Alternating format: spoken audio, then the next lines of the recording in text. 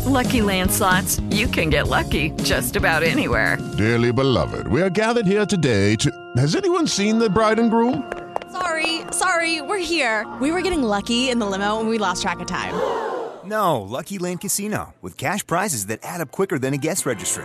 In that case, I pronounce you lucky. Play for free at LuckyLandSlots.com. Daily bonuses are waiting. No purchase necessary. Void where prohibited by law. 18+. Terms and conditions apply. See website for details. Lucky Land Casino, asking people, what's the weirdest place you've gotten lucky? Lucky? In line at the deli, I guess? Aha, in my dentist's office. More than once, actually. Do I have to say? Yes, you do. In the car before my kids' PTA meeting. Really? Yes. Excuse me, what's the weirdest place you've gotten lucky? I never win and tell. Well, there you have it. You can get lucky anywhere, playing at LuckyLandSlots.com. Play for free right now. Are you feeling lucky? No purchase necessary. Void where prohibited by law. 18+. Terms and conditions apply. See website for details. With Lucky Land Slots, you can get lucky just about anywhere. Dearly beloved, we are gathered here today to... Has anyone seen the bride and groom? Sorry, we're here. We were getting lucky in the limo and we lost track of time. No, Lucky Land Casino, with cash prizes that add up quicker than a guest registry. In that case, I pronounce you lucky. Play for free at LuckyLandSlots.com. Daily bonuses are waiting. No purchase necessary. Void where prohibited by law. 18+. Terms and conditions apply. See website for details. Let it flow. Let it flow wherever it needs to go. Let Us Know's, what's that movie called? Let It Go from Frozen. But the song's called Let Us Know. No, the song's just called called the movie Let Us Know. Oh, the song's called... the movie's called I'm Frozen. pretty sure it's Let It Snow. No, Let It Snow is the one that goes, the weather outside is frightful. Oh, yeah. My bad. My ocean is Right, we're recording we can't add that in. We can't add that in. Yes, guys, welcome back to the Canon Podcast. The super mutants are here, and we are here to defend the club.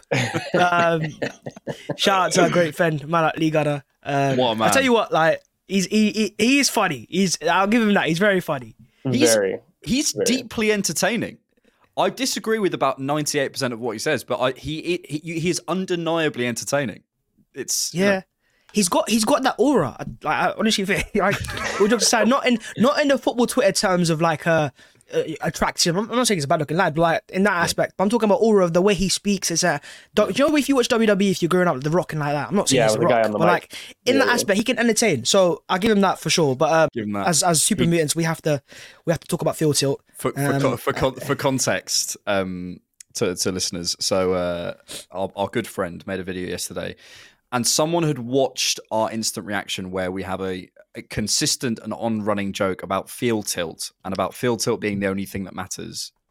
This person has completely missed the joke, cut out a little section where it's on the edge of where you can tell whether I'm joking or not, which is fair enough, but the joke is there in the video.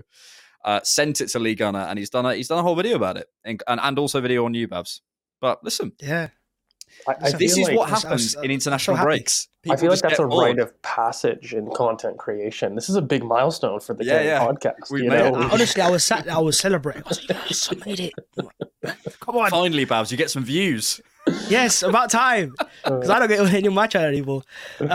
Anyways, let's talk about something that gets a lot of views normally in transfers. The window's open, and there's not that many rumours, but Arsenal fans love to fabricate rumours. And there's always that one report out of somewhere in Spain that's talking about a transfer in France because that makes sense. Let's talk some links. And I think I want to talk about first things first, positions. We always often talk about Arsenal fans talk about strikers, but I think in this pod we often talk about the importance of signing a defender in this window. So what's that signing, that position that Arsenal need to address this window that could almost transform our season? We'll go to George first. And why is it Aaron Hickey? It's not Aaron Hickey. Look, it's an interesting question because I feel like the defensive department is something that I still maintain is the key and is the priority, because when I look at injuries going forward, one good thing about the most recent game was that Ben White actually looked a little bit sprite, at least what he hasn't looked like in a couple of weeks. But I am afraid that one injury means Cedric Suarez, and I'm not comfortable with that very real reality. And then I kind of look at, William Saliba, most 90 minutes played and most minutes played in the squad. You lose something like that. It's nice to have a Declan Rice that can slot in, but who replaces him? And we can't rely on Thomas Partey. So there are a couple things that you can do, and a couple buys that you can do. I do believe that with Tomiyasu coming back from the Asian Cup, and Timber coming back, you have fullback as a want, but it's maybe not an insane priority because you've got 2 fullbacks that are coming back within a month. I am a big fan of the Yusuf Fofana. I can't get around that signing. It's the last 18 months of contract. It's got to be no more than 20 to 25 million pounds. And you get somebody that, for me, covers you in multiple areas, because if Declan goes to the back to cover for Saliba, you've got a presence at 6 that you can trust, that's experienced. He can also play higher up the pitch. He can also play as an 8. So in certain moments, he can play as the community shield role that Declan did. He can play with Declan. I think that he solves both midfield and defense depth in terms of at least central center back. And so it's probably the easiest deal as well that I can see us doing, because it's one thing to talk priority, but what's feasible? And that has to come into the calculus, right? Like I can sit there and say it'd be nice to get another winger option, which, by the way, if we did, you look at Nico Williams' £50 million release clause as something that you're eyeing, but for all intents and purposes, we've been told that we don't have a lot of cash. I'm not too sure how much I believe of that, but I certainly don't think that we're flush with it. And so I think, like, even in the case of a Yusuf Fofana, and say, like, Alex, like, we're using kind of what you've had as an analysis, I don't see how producing almost half of that fee is unacceptable for a club.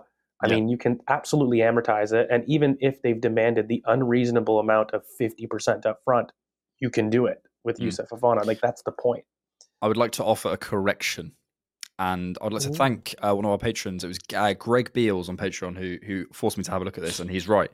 I wish I could tell you who the guy is, because he's such a good contact. Anyway, I went to my guy, my FFP man who explains things in baby terms for idiots like me. And essentially he said that you can, so last time I said you can't do this, and it turns out you can do this. You can pay, let's say 30, say you're signing a Nana, not that one, the one from Everton. You were signing, 30 million. So you could spend 30 million up front, and it was, say, a 50 million pound deal on a 5-year contract. You can still put that on your books as 10 million per year. So that is, sure. I said you couldn't do that, but you can do that apparently. Well, and that's why I'm saying, like, the amortization is still an opportunity. Now, look, I don't think that we're flush with cash and that suddenly now, George, we've got 80 million pounds to spend. That's the other end of the spectrum that I just don't buy, right? And by the way, I don't even think that we're in the 50 million pound price bracket on one player, because for me, we need to maximize the amount of funds used. And I think Yusuf Fofana represents a player for me that isn't a mistake. I look at who can actually come in, and it's not just solving a hole. Like, people do this all the time, who is experienced. We are a young squad. We're going into a run-in. Who has experience of Europe? Like, these are some metrics that I would like. And in terms of the unicorn, who can come in and improve the team now, who's experienced, who can play with the squad for several years, who isn't going to cost an arm and a leg, and who isn't going to hinder plans going forward. I genuinely think he ticks every single box. There's not a box that I see with him that isn't ticked. Can I flip this slightly and put the question to you boys? Because I think a lot of the question is, can we afford a signing, or can we afford this signing or that signing? But I wonder whether the signing thing at the moment feels so like the club needs a boost, right? How much of a hit do you feel? Is it just the fans' perspective? But I'll come to you, but I was like, do you think it's just the fans who are like, if we don't get a signing, we're done, the club's in the wash? Like, imagine sitting there on January 31st, Arsenal having done no business. Like, the idea of the club needs a boost, even just a signing. How much do you buy that actually goes on internally? Because to me, on some level, especially in the attacking areas, I do think we need a new energy. But I think a lot of that, the problem is that the noise surrounding Arsenal slightly obfuscates how much it's actually going to help the team just getting a signing over the line. I don't know about this Yusuf Fofana guy. Maybe yes, maybe no. I haven't watched him enough. But like, I sit here today, like, I feel like we need a signing. But is that actually going to help the team? Do you know what I mean? Especially if it's the wrong guy. It's good, and we'll never know if you're on mute, mate. So yeah, it was fancy a problem, right? And they want an answer. And because they're already not on the pitch, they're not tacticians, they're not coaches, they think transfers. Transfers is the obvious answer. Yeah. But I always point to a club in West London that apparently is the biggest club in London who always solve the problems with transfers, Fulham. and it always ends up getting worse. And it's Chelsea. Every time their fans think, okay, this is the problem, we'll sign a striker, they go sign a player, and it gets worse.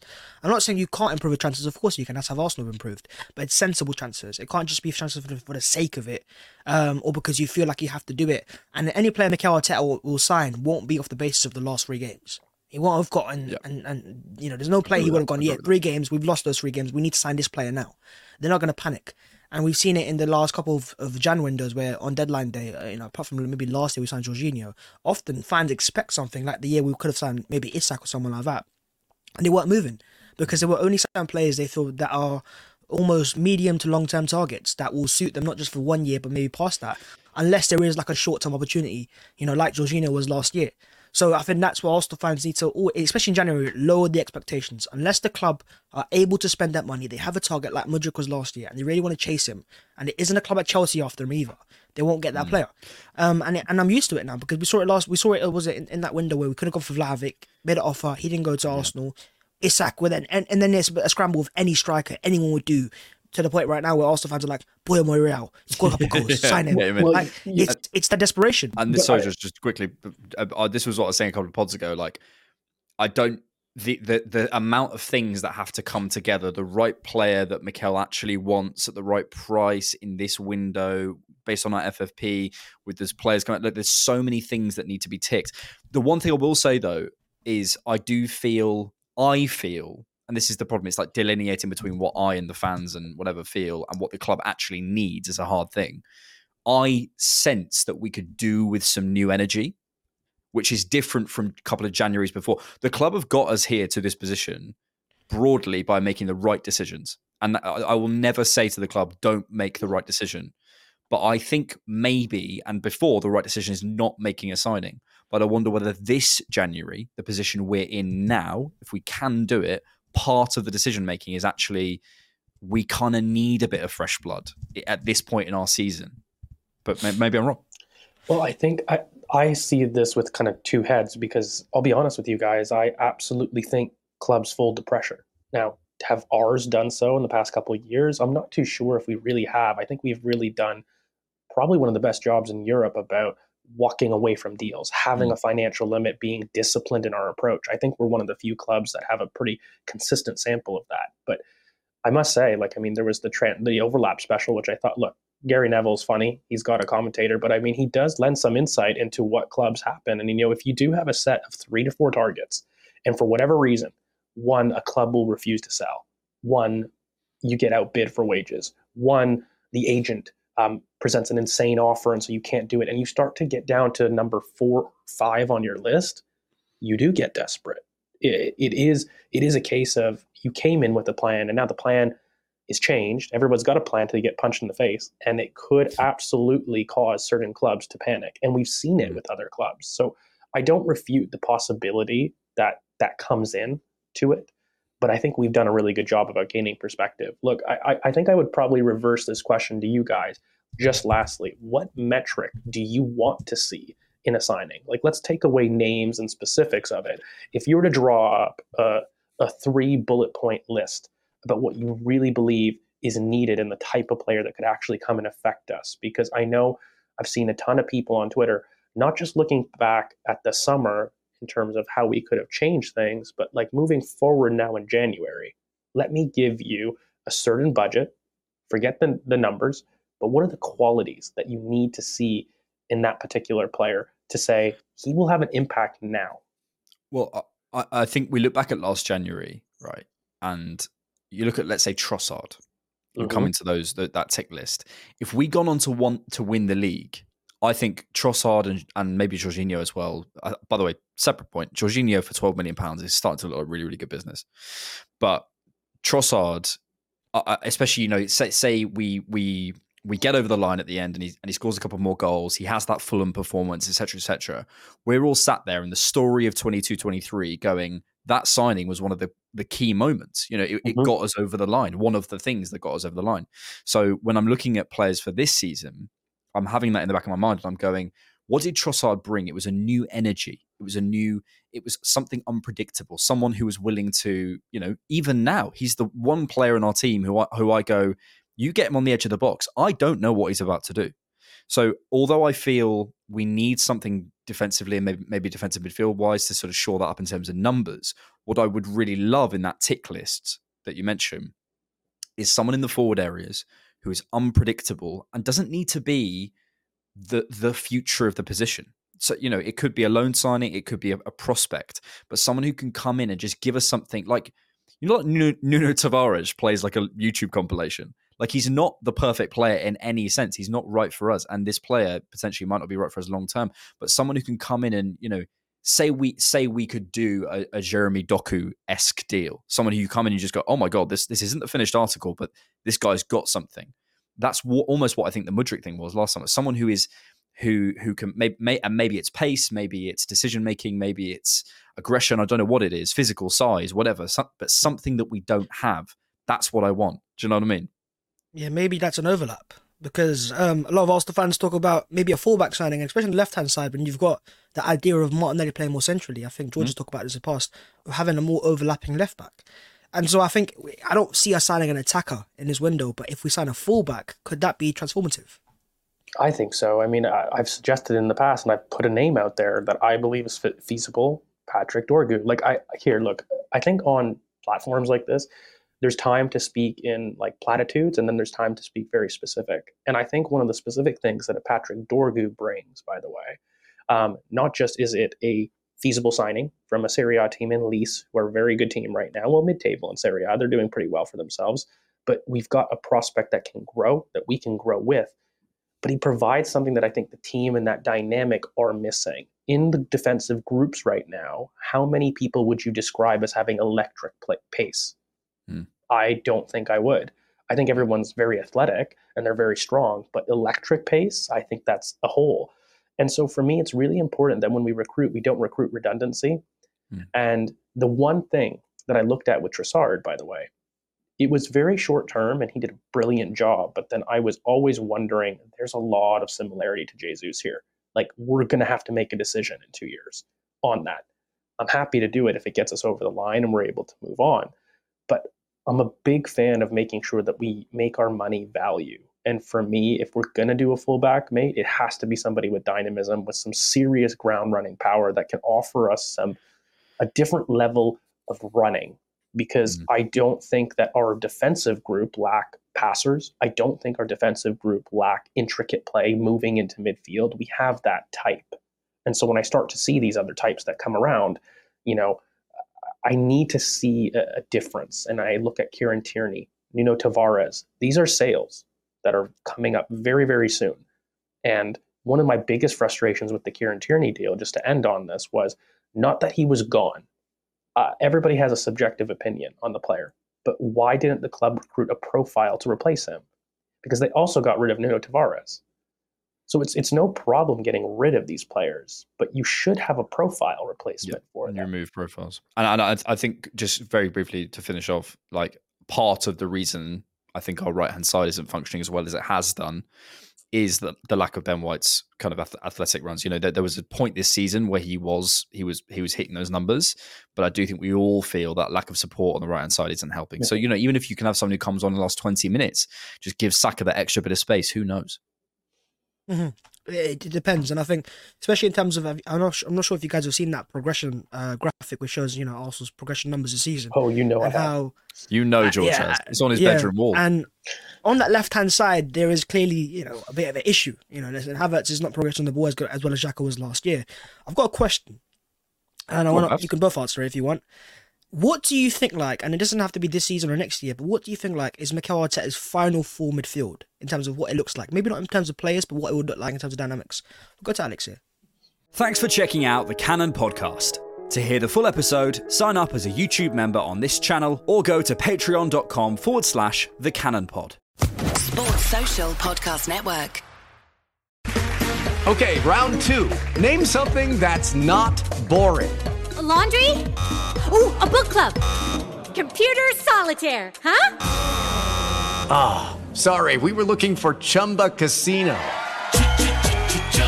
That's right. ChumbaCasino.com has over 100 casino-style games. Join today and play for free for your chance to redeem some serious prizes. ChumbaCasino.com. No purchase necessary. Void where prohibited by law. 18 plus terms and conditions apply. See website for details.